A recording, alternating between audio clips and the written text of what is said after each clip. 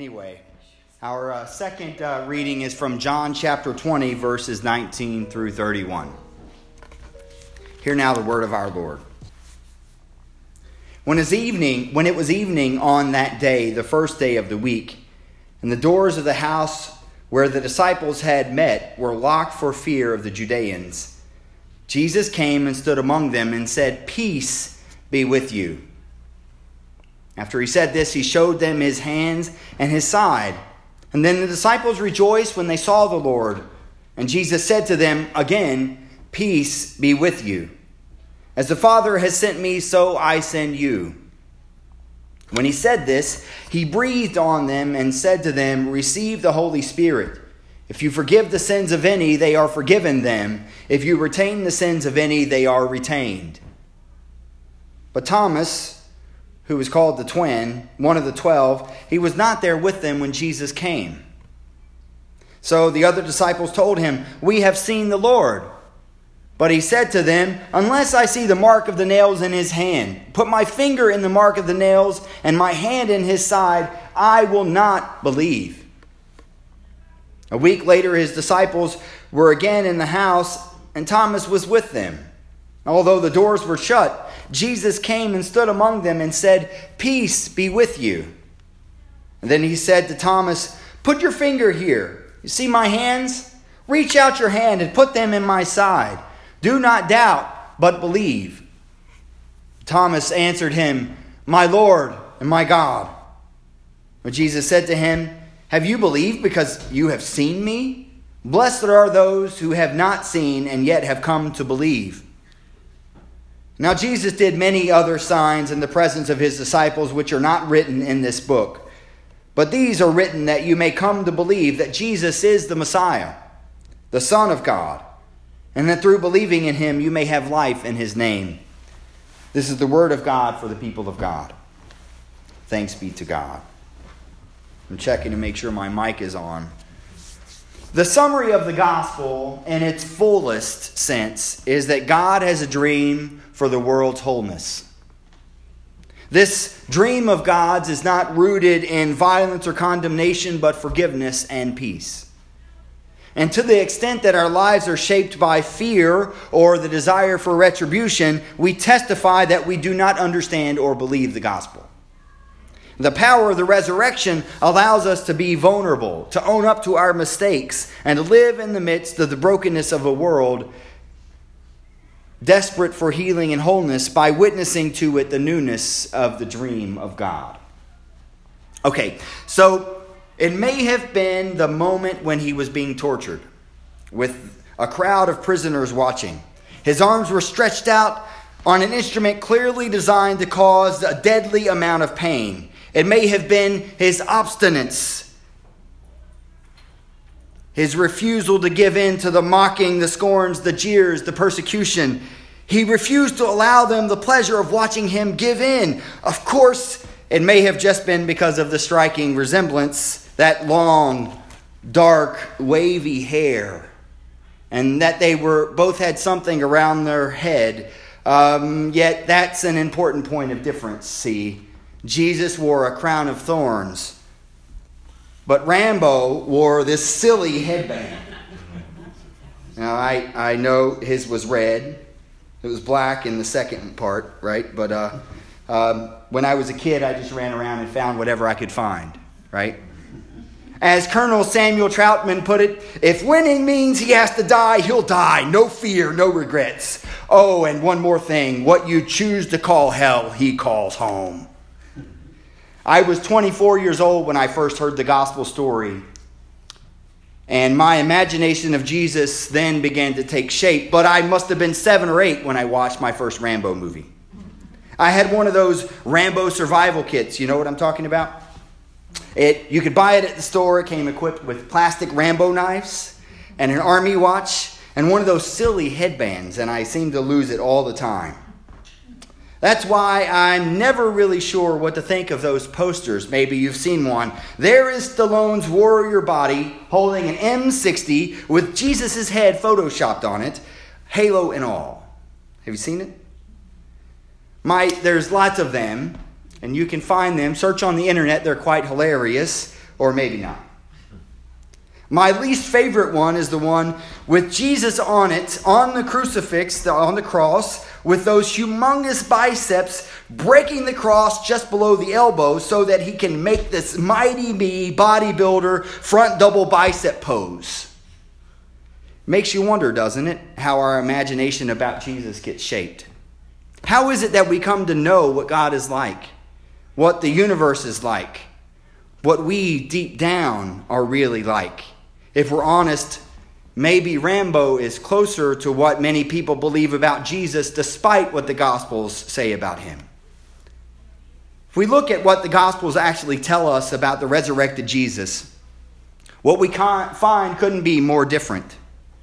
While they lifted him up on a cross, his last words were not curses of anger or promises of divine retribution. There was no Arnold Schwarzenegger, "I'll be back," to add to a different action drama. Jesus said, "Father, forgive them." After the resurrection, his first words were not, "This isn't over." He said, "Peace be with you." And he showed his disciples his pierced hands and his wounded side. I've said in as many ways as I can, as often as I could, that I believe the gospel is about God's dream for the wholeness of creation. The world is broken, in desperate need of forgiveness, and is longing to know how to be at peace, to see what real peace looks like. For Jesus' disciples, they ultimately came to believe that the power that would save the world was not a warrior Rambo God, but a community centered around the teachings of a wounded healer, a wounded peacemaker. Rambo Jesus is just one example of what is commonly known as the myth of redemptive violence. We find it in cartoons, superhero movies, action movies, even in dramas that extend back thousands and thousands of years. The theologian Walter Wink traces this myth back to the Babylonian creation story from around 1250 BCE. It goes further than that, but this is a really important one because it's the one that was recorded in the Babylonian creation myth, the Enuma Elish. I don't know exactly how to pronounce Enuma Elish, but in the beginning, the Babylonian myth tells us that there was a divine couple, Apsu the father and Tiamat the mother. Now, you may know this if you got it in college or high school, but this couple, they gave birth to all the other gods, but these gods were unruly and they kept their parents from sleeping. I know exactly what that's like. And so all hell breaks loose at home, and the youngest member, Marduk, he's been crowned chief. He catches Tiamat, the mother, who's portrayed as the dragon of chaos, in a net. And he uses an evil wind to blow her up like a balloon and then pops her. Out of the explosion results what comes to be everything in the chaos, everything in the cosmos. Everything you see, the whole world around you, is part of this carcass of a god of chaos, the Babylonian dragon, Tiamat. According to Enuma Elish, creation is the result of violence. The gods are violent, evil precedes good, and the only way to bring order from chaos, symbolized again by the dragon Tiamat, is through violence. Walter Wink explains, the implications of the Babylonian creation myth are clear. Human beings are created from the blood of a murdered god. Our very origin is violence. Killing is in our genes. Humanity is not the originator of evil, but merely finds the evil already present and perpetuates it. Our origins are divine, to be sure, since we're made from a god, but it's from the blood of an assassinated god. And we are the outcome of deicide. You probably don't know this. Maybe you do know this. Maybe some of you are more biblical savvy than I am, but I didn't know this until I went to seminary, that our story in Genesis is diametrically opposed to this. Our in the beginning story, if you didn't know this, was actually written during the Babylonian captivity.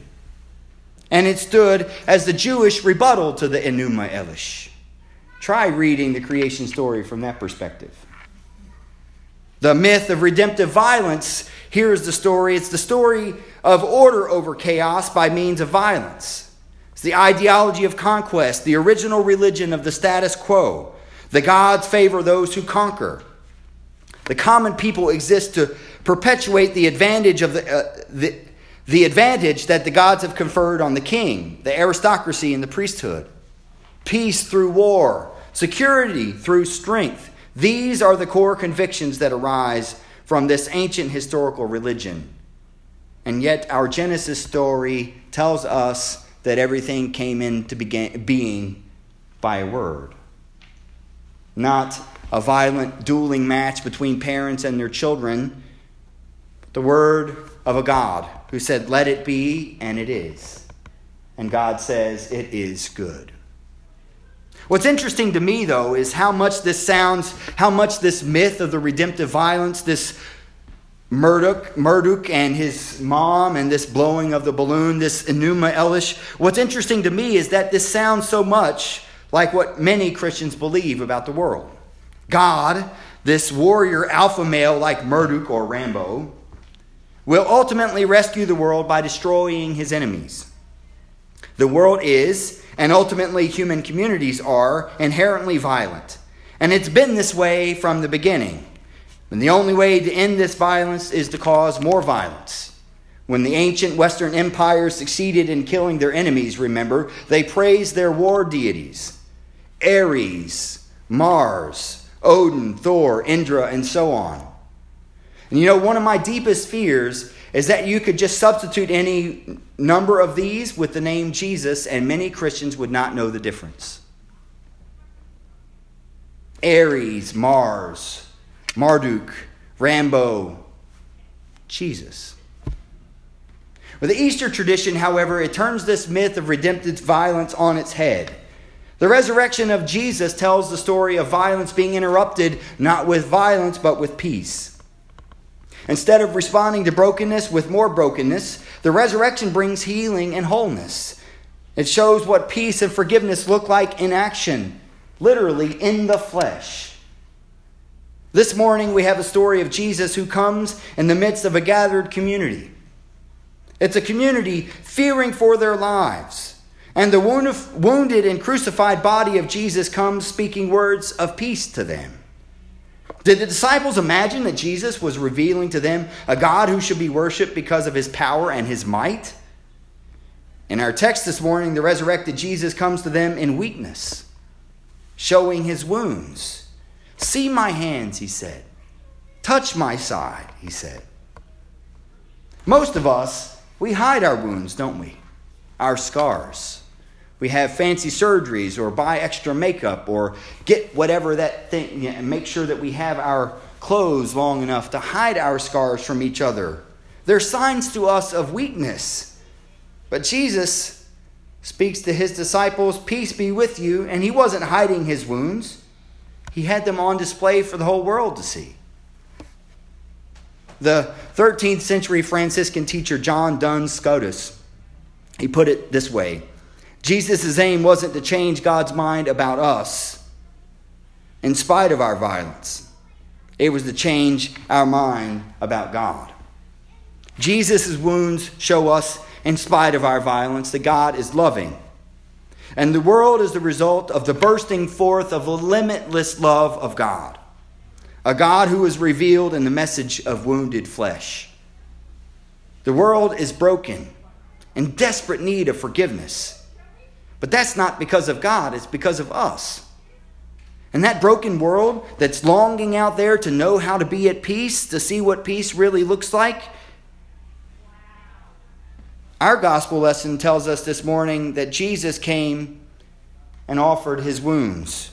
As our gospel lesson tells us, Jesus' disciples ultimately came to believe that the power that would save the world was not a warrior Rambo Marduk God, but a community centered around the teachings of a wounded peacemaker.